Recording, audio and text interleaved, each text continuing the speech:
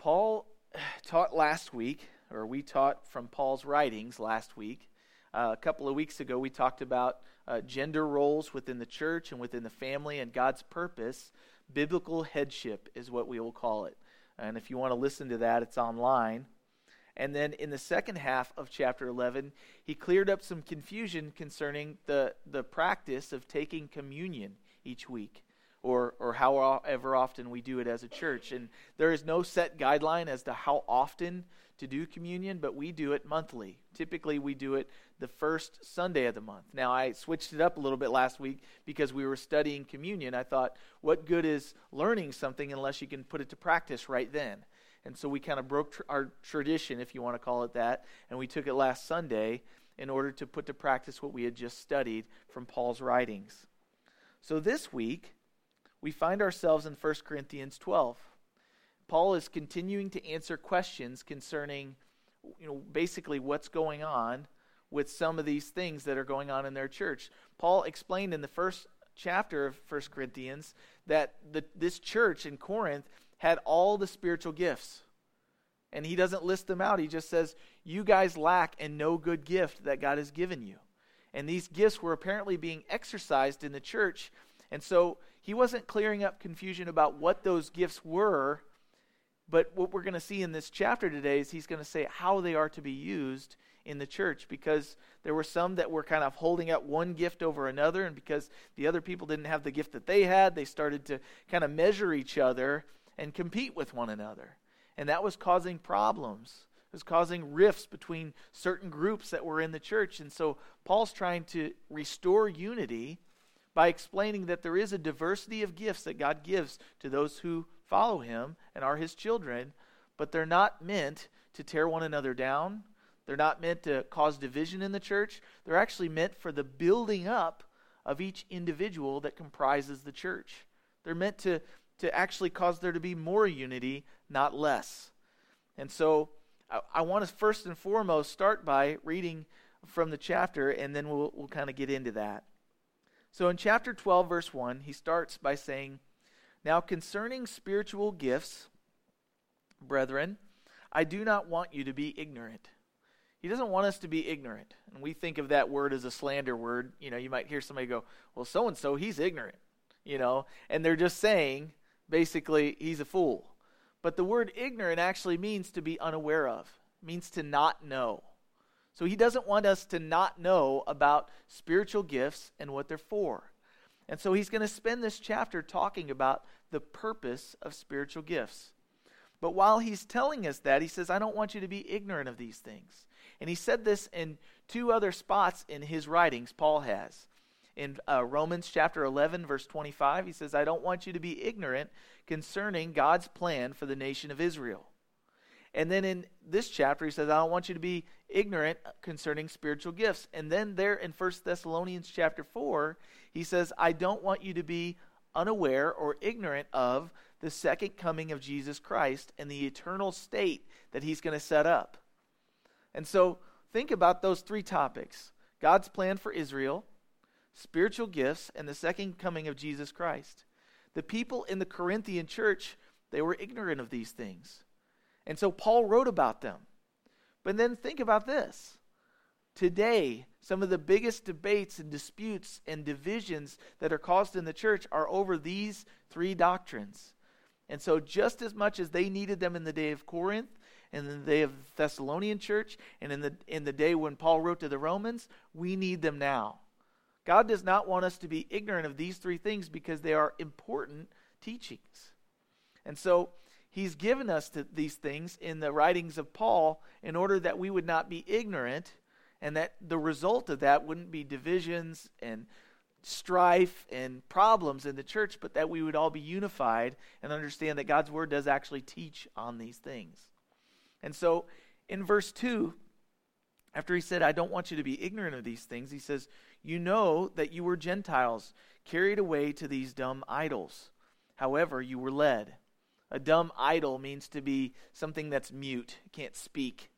And they were coming from a culture where they worshipped a statue, something that couldn't talk, it couldn't hear, it couldn't provide for you, it couldn't protect you, it couldn't do anything. It's just a piece of wood overlaid with gold or some precious metal that people have decided, hey, we're going to worship this.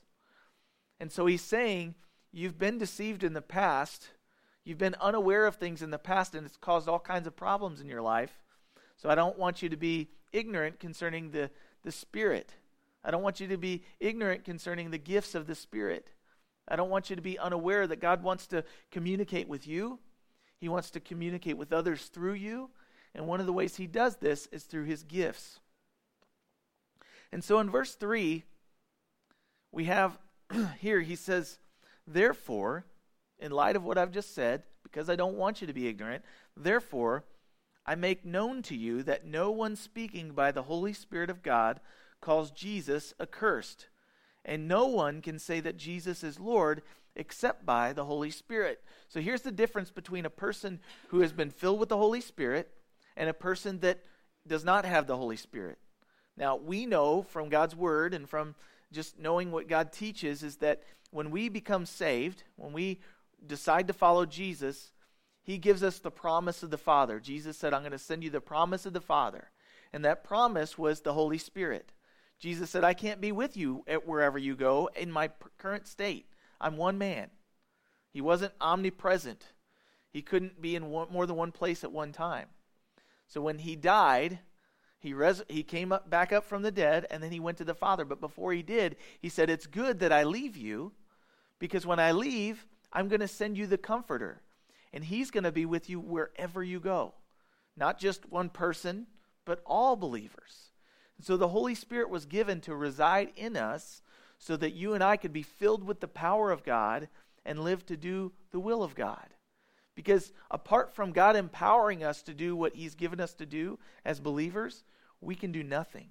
John chapter 15 says, if you don't abide in me, if you don't trust in me, if you're not plugged into who I am and filled with the power that empowered Jesus, then you can't do anything for me.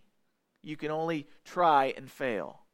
He said, but I'm going to give you the one that's going to give you the power to live this life that I've called you to. You cannot please God on your own.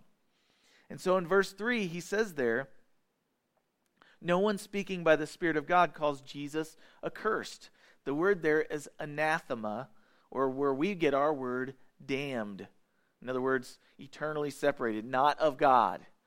He says, no one speaking by the Spirit of God can say that Jesus is not God. No one can do that. If you have the Spirit of God in you, you will know that Jesus is the Lord, and that's what will come off of your lips. And so he's saying, if someone comes among you and says, thus saith the Lord, and they start to point you to other gods and tell you to worship them, they're not of God. If someone comes along and tries to deceive you, they're not going to do it by saying Jesus isn't God. What they're going to do is they're going to say, Jesus is a good teacher, but he's not really God. And you'll see them come up to your doorstep. They'll be riding bicycles, wearing ties and suits. And they're going to come along with this little pamphlet that's going to tell you how to become a Jehovah's Witness or how to become a Mormon. And they're very faithful to show up at our doorsteps. But if you start questioning them concerning what they think about Jesus, you'll know whether or not they're of our God. Because all you got to do is say, do you believe that Jesus is God? And they'll sidestep it. They'll walk all around it. But that is the one thing that distinguishes us different from any other religion. Jesus is God, and anybody that says that he's not is not filled with the Holy Spirit. They're not a believer. Reject what they teach. It's just as simple as that. You don't have to know all of their doctrine. You don't have to read all their books. Don't do any of that. You can if you want, but you need to know that the main issue that's different between Christianity and Jehovah's Witness, Christianity and Mormons, is they believe, and they look very close, they call themselves the Church of Jesus Christ of Latter-day Saints. There's extra revelation. But their extra revelation does not agree with the Bible. It says that Jesus was the Son of God, but he was really just a human, or that he was just a spirit, and we won't get into all that today. But that's the main purpose. He's saying anybody that speaks by the Spirit of God, who says they have spiritual gifts, and they want to speak into your life, if they don't believe that Jesus is the Son of God, reject it. It's false. Anything that comes after that, you don't have to even listen to. Put them away. Tell them to go. So in verse 4, he says this. He says, there are diversities of gifts, but the same Spirit. There are differences of ministries, but the same Lord. And there are diversities of activities, but it is the same God who works all in all. So in verse 4 through 6, he's making this main one point, that the spiritual gifts that God gives each one of us, number one, they are gifts of the Holy Spirit. And there is one Holy Spirit. He doesn't disagree with himself. So if he gives me the spirit of teaching and he gives someone else the spirit of discernment, we will agree with one another. We'll have unity amongst one another, even though we have differing gifts. And so there's a diversity of gifts, but they're the same Spirit. They have the same source. That's where they came from. There are differing ministries, or the word can be services. And this means kind of like a ministry can be like a particular position in the church. It can be a particular gifting of someone that leads in a certain ministry. It could be someone that has a ministry of helps or administration, whatever it might be, to be a part of the local body of the church. He says there are different activities. Activities are the way that God displays or manifests, pours out his miraculous power in different ways. An activity can be a miracle, it can be a healing, but all of these things are stuff that God gives us. So the question becomes, okay, he says ministries, he says gifts, and he says activities. Well, the gifts are all from the Lord. And those gifts can be one of two things. They can be activities or they can be ministries. Stay with me. However, some gifts are ministries and some gifts are activities. And what I mean by that is my gift is the gift of teaching. God uses that in the church particularly for the equipping of the saints for the work of the ministry. Ministry doesn't have to be done within the four walls. The ministries of God, many times, most of the time, should be outside of the walls. That's how God uses us. Your job, wherever you work, your family, your position in your family, those are all ministries. And God gives us the gifts that we need to perform those ministries. But there are also activities. And these activities can be healings, they can be miracles. They're things that happen throughout when God gives us the ability to do it. And we'll get more into that. But in verse 7, he continues on. He says this, but the manifestation or the revealing of the Spirit is given to each one for who? He says, for the profit of all. Everyone gets to benefit in the body of Christ by your gift. And you all have gifts. Some of you think that it's not really a gift, but it is. You know, some people have the gift of teaching. Some people have the gift of praying. Some people have the gift of just, sitting in their quiet closet, like the movie War Room that came out recently. If you guys have seen that, there was an older lady. She was probably in her 60s or 70s, and her gift was discipling one-on-one and praying for people. She would go to her prayer closet. She had lists all over it. She was very tactical about how she prayed. It looked like one of those rooms. You guys ever see the war movies? The old ones, where they'd have the room and all the generals are walking around the table and they're pushing the little pawns around on the table. And they have a battle plan. And they're running the battle off-site while the battle's going on site. And one of the things that we can do is we can pray for situations. Even if we're not there, God can minister, and we get to be a part of sending that long-range artillery. Prayer. And so there are different ways that God gives us gifts, and we tend to measure one gift is more important than the other. We think, well, the guy teaching, he's more important than the lady that goes to work every week and prays for her coworkers and speaks to them about her relationship with the Lord. But all of those gifts are needed in order to build up the body of Christ and share the love of God in our communities. So we had said there, the revealing of the Spirit is given to each one for the profit of all. The gifts of the Spirit are not for me. If I have a gift, it's not for me. It's for others. Others first. And then he says in verse 8, for to one is given the word of wisdom through the Spirit, to another the word of knowledge through the same Spirit, to another faith by the same Spirit, to another gifts of healings by the same Spirit, to another the working of miracles, to another prophecy, to another discerning of spirits, and to another different kinds of tongues, to another the interpretation of tongues. But one and the same Spirit works all things, distributing to each one individually as he wills. Now, a note on the gifts of the Spirit. Here's what sets apart what we're doing here from other denominations. I'm not saying that they're wrong completely. Their view of gifts can be wrong. And so, biblically speaking, what we believe is that, well, I'll give you the others first. There are some denominations that are very, what we would call conservative. And they believe in the teaching of the Word of God, just like we do. They believe that the Word of God is the final word from God, and it's what should guide everything that we do in our lives. And they're right. But they also believe that the gifts of the Spirit are not for today in the church.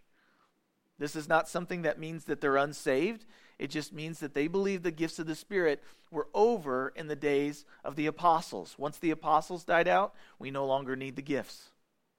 And then there are the charismatic churches that believe in the gifts of the Spirit in the way that they focus on that so much, but there's not a whole lot of their experience guided by the Word of God. They focus in on the gifts so much that they never spend any time letting the Word of God guide their experience with the gifts of the Spirit. Does that make sense?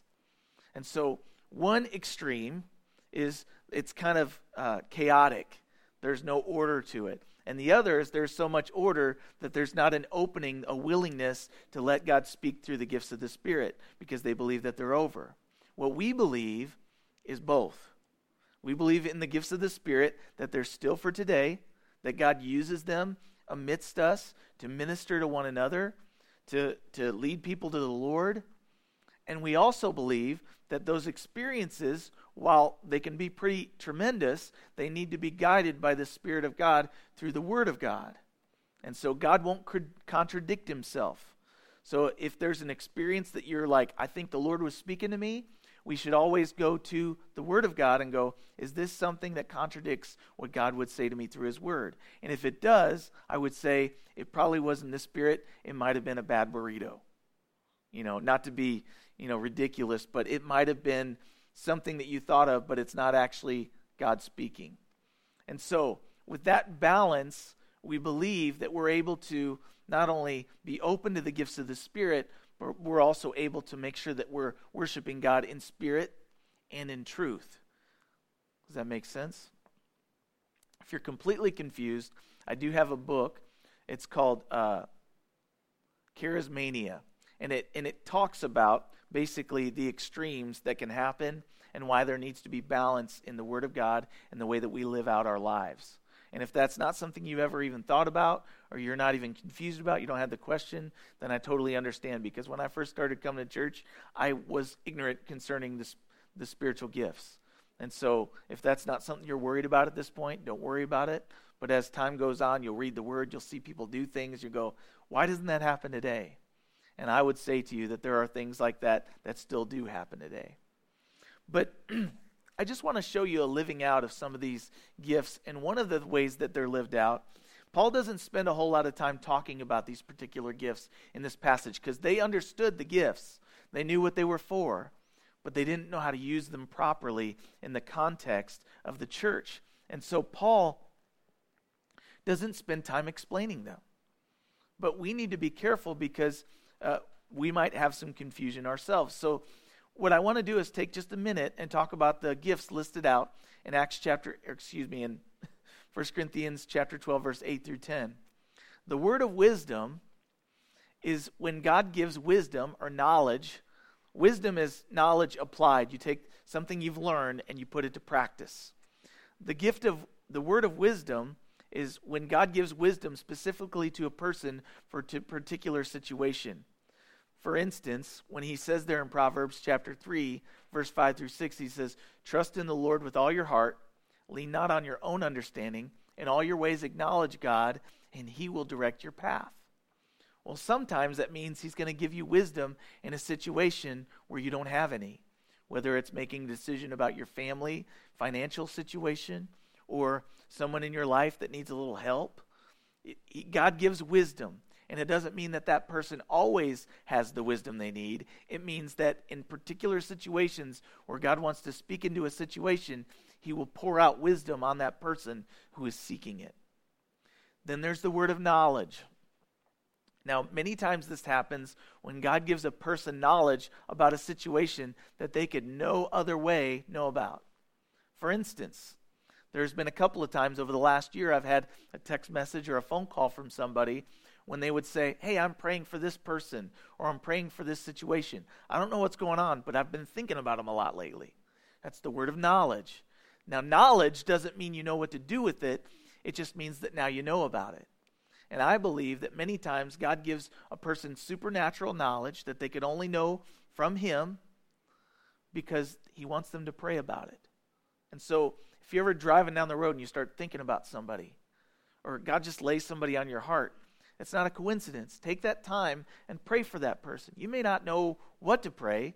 Just lift them up to the Lord. It became one of those quick, silent prayers. Hey, I'm praying for so-and-so. Lord, please bless them today. I don't know what they're going through, but they need you. Because that's always true, right? We can pray that in faith. They need you.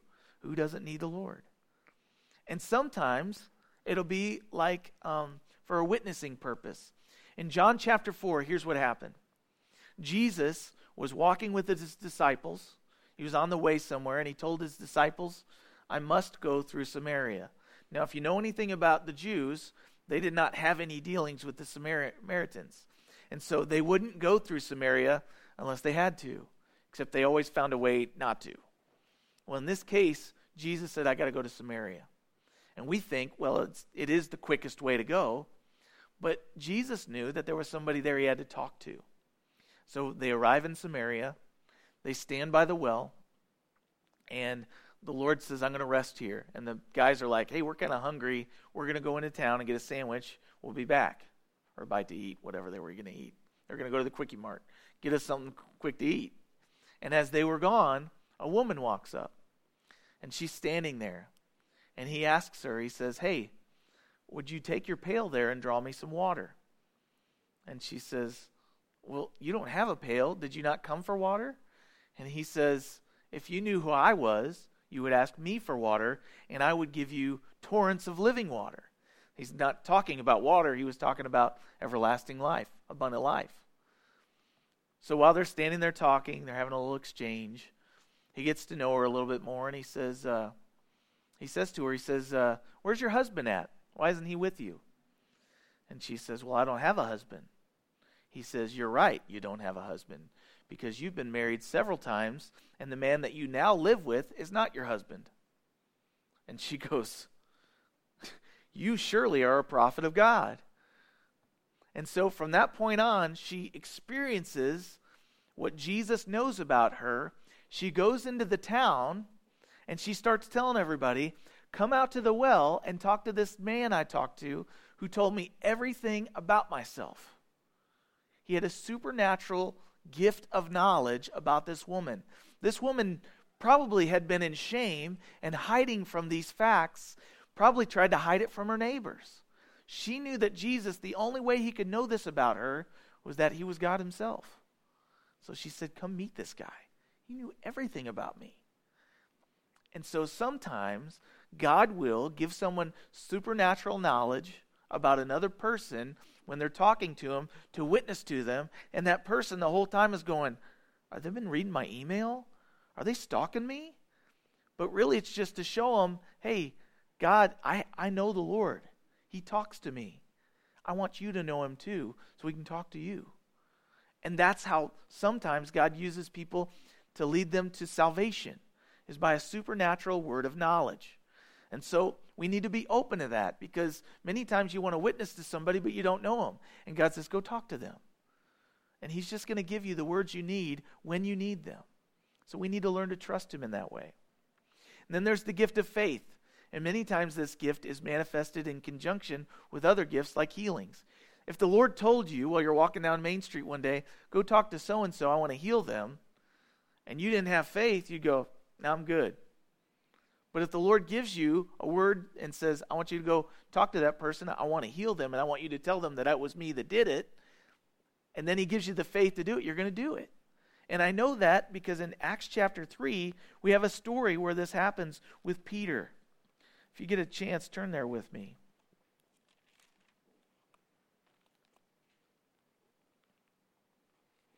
Acts chapter 3.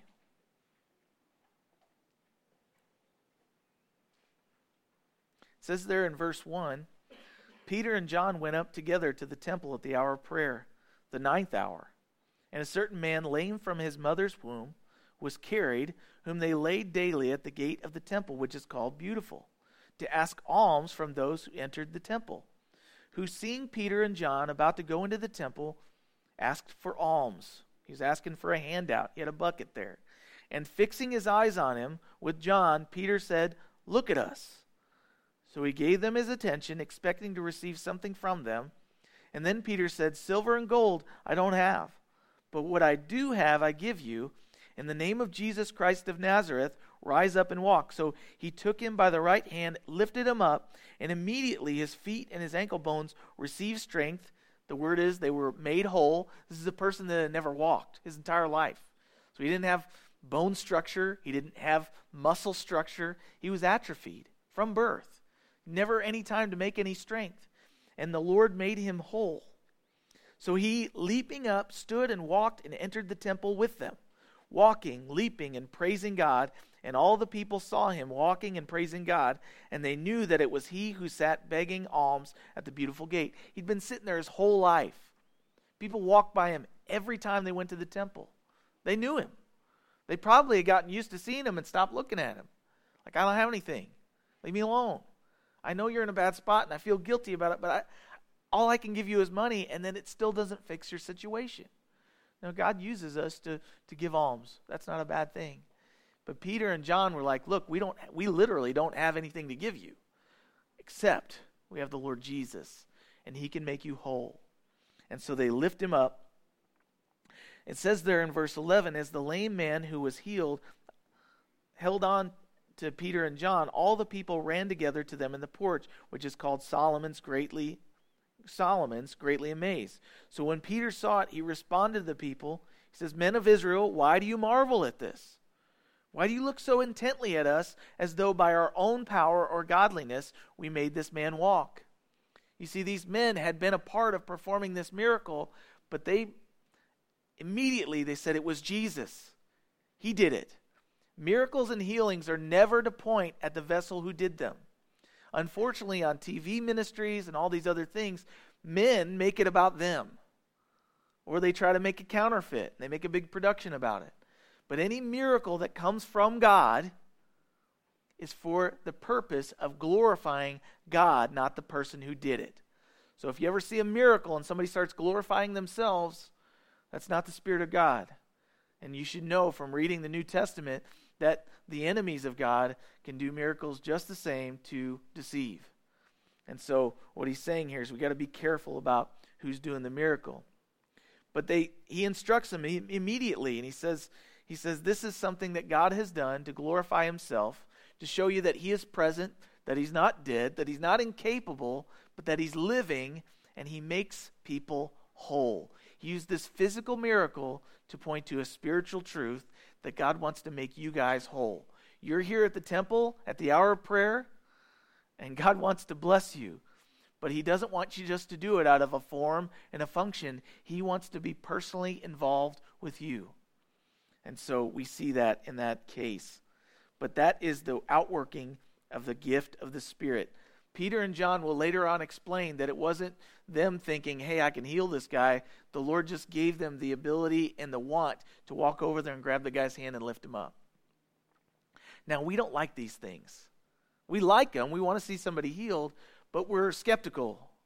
And the reason is because it's something we can't explain with our own words. A miracle, by definition, is not something that can be explained by our natural laws. We like things like we like gravity. It can be explained. But we can't explain gravity because though we can't see it, we've got an equation for it, we put it in physics, and then we're like, well, gravity's just a constant. We like to be able to explain things. But in the Christian life, there are some things that the Word of God explains, but they still don't quite add up. But when God desires to break through our understanding and do something miraculous, it's so that Jesus would be glorified every time. And so those are just a few of them. There are other ones, the working of miracles, prophecy, discerning of spirits. That's the ability to tell between the Spirit of God and other spirits that are against him. The different kinds of tongues. Now, the gift of tongues is a big controversial one. If you've ever been to a Assembly of God church, there are certain churches, not all Assembly of God churches teach this, but many do, that if you don't have the gift of tongues, then you're not saved. And I would argue, because Paul writes here later that that's not the case. Not all people have all gifts. All people have a gift or some gifts, but not all people have all gifts. And what happens is when you tell people that if they don't have the gift of tongues, they're not saved, then people start faking it. They start doing a counterfeit. They just want to do a show. They want to prove that they're saved because they know the Lord. And so we don't need to be caught in that snare. If God gives us that gift, number one, the gift of tongues is not necessarily even meant for the gathering of the group together. Because if the gift of tongues is shared and all gifts are for the benefit of the church, there should be a translation. He says there's the gift of interpretation of tongues. But if someone's not there to interpret, then the gift should not be exercised, because those gifts are for the benefit of all. And what you'll learn about the gift of tongues is that it's actually a gift that's meant to benefit the one who has it. It's one that goes beyond reason, because the person speaking in tongues does not know what they're saying, but the Lord does. And I haven't done a tremendous amount of studying on that particular gift, so I don't quite understand all of its implications, but the Lord has given it as a gift. He says different kinds of tongues. But here's the main point that Paul's making in this passage. In verse 11 he says, "But one and the same Spirit works all these things, distributing to each one individually as he wills." So God chooses. We don't get to pick what gift we have or don't have. He chooses, he gives it. So here's the application. Verse 12. "For as the body is one and has many members, but all the members of that one body, being many, are one body, so also is Christ. For by one Spirit we were all baptized into one body." He says there that we're all baptized into one body. Now, we are the body of Christ. We are the church, big C. Not church building, not location. We are the church. And because we are the church, we're all members of the body of Christ. And he's going to use a physical body as a symbol or as a way to explain this. And he's going to say that we were all baptized into this one body. He's not talking about water baptism. He's talking about the baptism of the Spirit. And the baptism of the Spirit is when God comes into us and he indwells us. And as a result of that, we are all baptized into the spiritual family of God. So he says there, because of that, we've been made to drink into one Spirit. Whether Jews or Greeks, whether slaves or free, none of that matters anymore. Those are still our worldly titles, but in the body of Christ, we're all equal. We're all baptized into the body as members. And then he goes on to give an explanation. "For in fact, the body is not one member, but many." And look at your own bodies. How many members do you have in your physical body? You got your fingers, you got your toes, you've got your torso, you've got your head, you got your eyeballs, and we can go on forever and ever. But there are also members that we might not think about. Less desirable, less presentable members. But they're vital, like your heart and your lungs. Without your heart and your lungs, none of the other members can do anything. My arms and my legs will not move if my heart and lungs won't pump blood and oxygen to them. And they also won't move if the control center doesn't work, the brain. And we see that. Many times there are people who have completely capable bodies, but because there's a disconnect in their spine or in their neck somewhere between the control center and the body, it doesn't work right.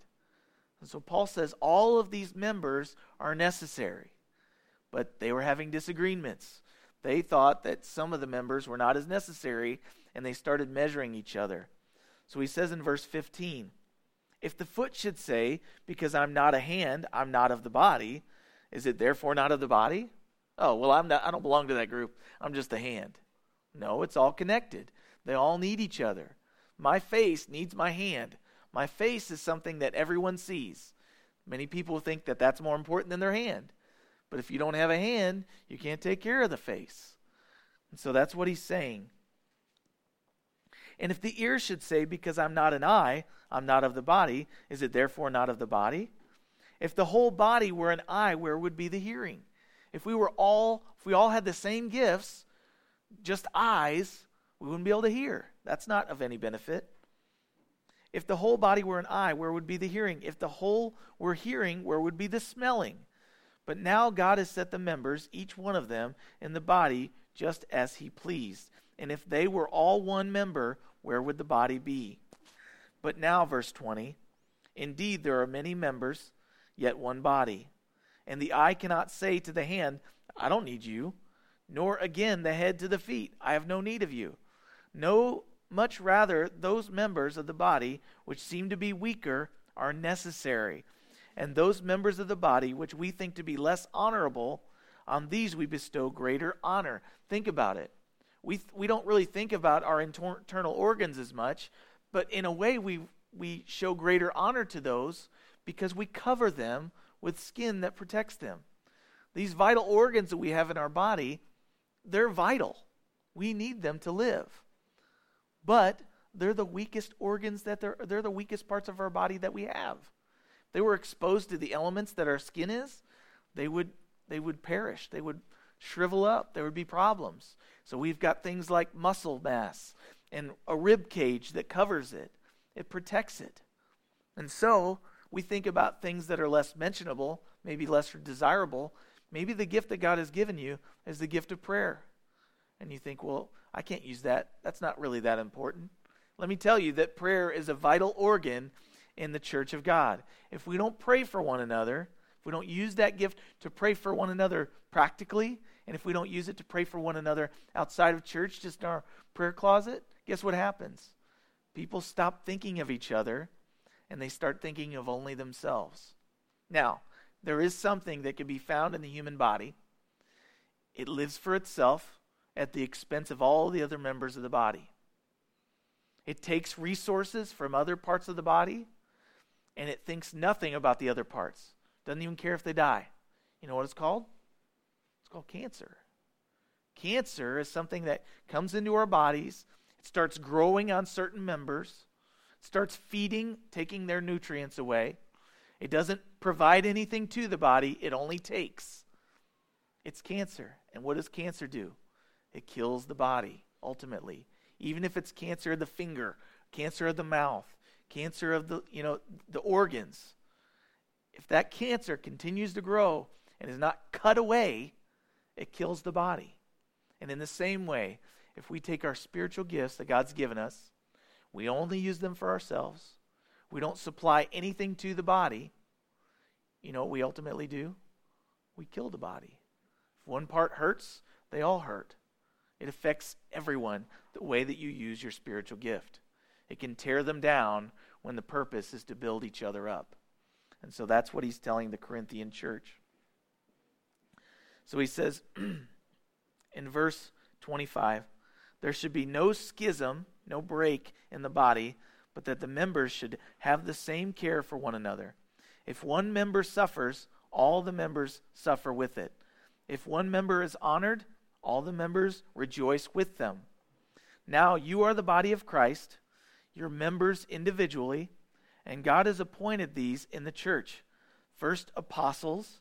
Second, prophets. Third, teachers. After that, the activities we talked about, miracles, gifts of healings, gifts of helps, administration, and a variety of tongues. So he lists out these gifts. One of the gifts that I think we don't see as an important gift is the gift of helps. Someone who has the gift of helps is always looking for what needs to be done around the church. And even if they don't feel like that's their gift or that's their strong suit, they're looking for a way to fill a void that's there. The gift of helps, to me, is probably one of the most important ones, because that person has a servant heart, as you've heard. They're just looking for a way to get involved, to help out, to fill a role. But he says here in verse 29, and then we'll close. He asks the question, are all apostles? Are all prophets? Are all teachers? Do all work miracles? Do all have the gift of healings? Do all speak with tongues? Do all of them interpret? He says, that's not the point. Everyone's not going to have every gift. But verse 31 says this, earnestly desire the best gifts. Now, let me ask you, after you've read this chapter today, what's the best gift? Is there a best gift? What he's saying is, earnestly desire the best gift. God gives us the best. If he wants us to have a specific gift, he's going to give it to us. Desire the gift that God's given to you. Do all that you can to prepare yourself to use it properly, and then let it rip. Let it rip. God's given you the gift of prayer. Pray for people till you can't stand it anymore. God's given you the gift of help. Help. Look for ways to help. Be involved. If God's given you the gift of discernment or teaching, then use them. Because when you use those gifts, other people will be built up. Now notice, if they're not built up, if they're discouraged, then you don't have that gift. It's not you. It's okay. Back away and say, Lord, what have you gifted me to do? I'm trying to do something you didn't give me to do. You know? And take it in a practical way. If I feel like God's given me the gift of plumbing, that's not a spiritual gift. But if God's given me the gift of being able to do plumbing, and I go in there and it never works, I don't have that gift. And in the same way, if I believe I've got the gift of encouraging people, and I try to do it, and they walk away discouraged every time, that's not my deal. I need to back away and let my wife do it, because she's got the gift of encouragement. You know? It's okay. He says, desire the best gifts. Desire what God has for you. It will always be the best. And then he kind of leads into the next chapter. He says, and yet I show you a more excellent way. Now I'm going to leave that as a cliffhanger, but you guys know 1 Corinthians 13, I hope. It's on people's bathroom walls. I had it as a kid, and we didn't have a Christian family. But it's what people read at weddings. And he's going to describe love, what love is. He's going to say, if you have all of the spiritual gifts, having spiritual gifts does not imply that the person that has them is mature, by the way. God gives gifts to people that are not mature. Look at the life of Samson. Samson had the gift of strength. That didn't mean he was spiritually mature. He was disobedient his whole life. God filled him with his Spirit, and he kept jacking it up. God used him anyway. But what I will say is that if you have spiritual gifts, it does not imply you're mature. But if you have all those spiritual gifts and you use them to the nth degree, but you don't have love for the people you're trying to serve, then they won't amount to anything. It'll be a resounding gong. Truth without love is brutal. You know? And love without truth is hypocrisy. If you love someone, but you don't really share any truth with them, you're being hypocritical. You don't correct them. But truth without love is brutal. And if we use the gifts of God to do the work of God, but we don't have the love of God filling us, no one's going to see the Lord. They're only going to see selfishness, self-seeking, evil. And so we need to pray that God would fill us with the gifts of the Spirit, that he would show us what the gift is that he's given us to minister to the body of Christ. Each one of us has been given one. And then we need to say, Lord, help me to use this gift with the love that you have for these people. And as you do that, you won't be glorified, God will. And as a result, people will see that you're a child of God. So let's pray. Father, we thank you for Paul and his desire to teach on things that I have to confess I've been quite ignorant of most of my Christian walk. But it's challenged me, Lord, to seek you and to say, Lord, what do you want me to do with the gifts you've given me? How do you want me to serve your people? How do you want me to seek the benefit of others and put myself away? John the Baptist, he said it most eloquently. He said, I must decrease, And Lord, you must increase. And if that's going to take place, that means that you're going to reveal yourself through my life as I lay my life down and seek the benefit of others rather than my own. And so, Lord, help us as we seek to know what you've equipped us to do. Help us to see what your purpose is for your plan in our lives and how you want to affect the body of Christ through us. Lord, you've equipped us. You've called us. You've saved us. You're transforming us by the renewing of our minds.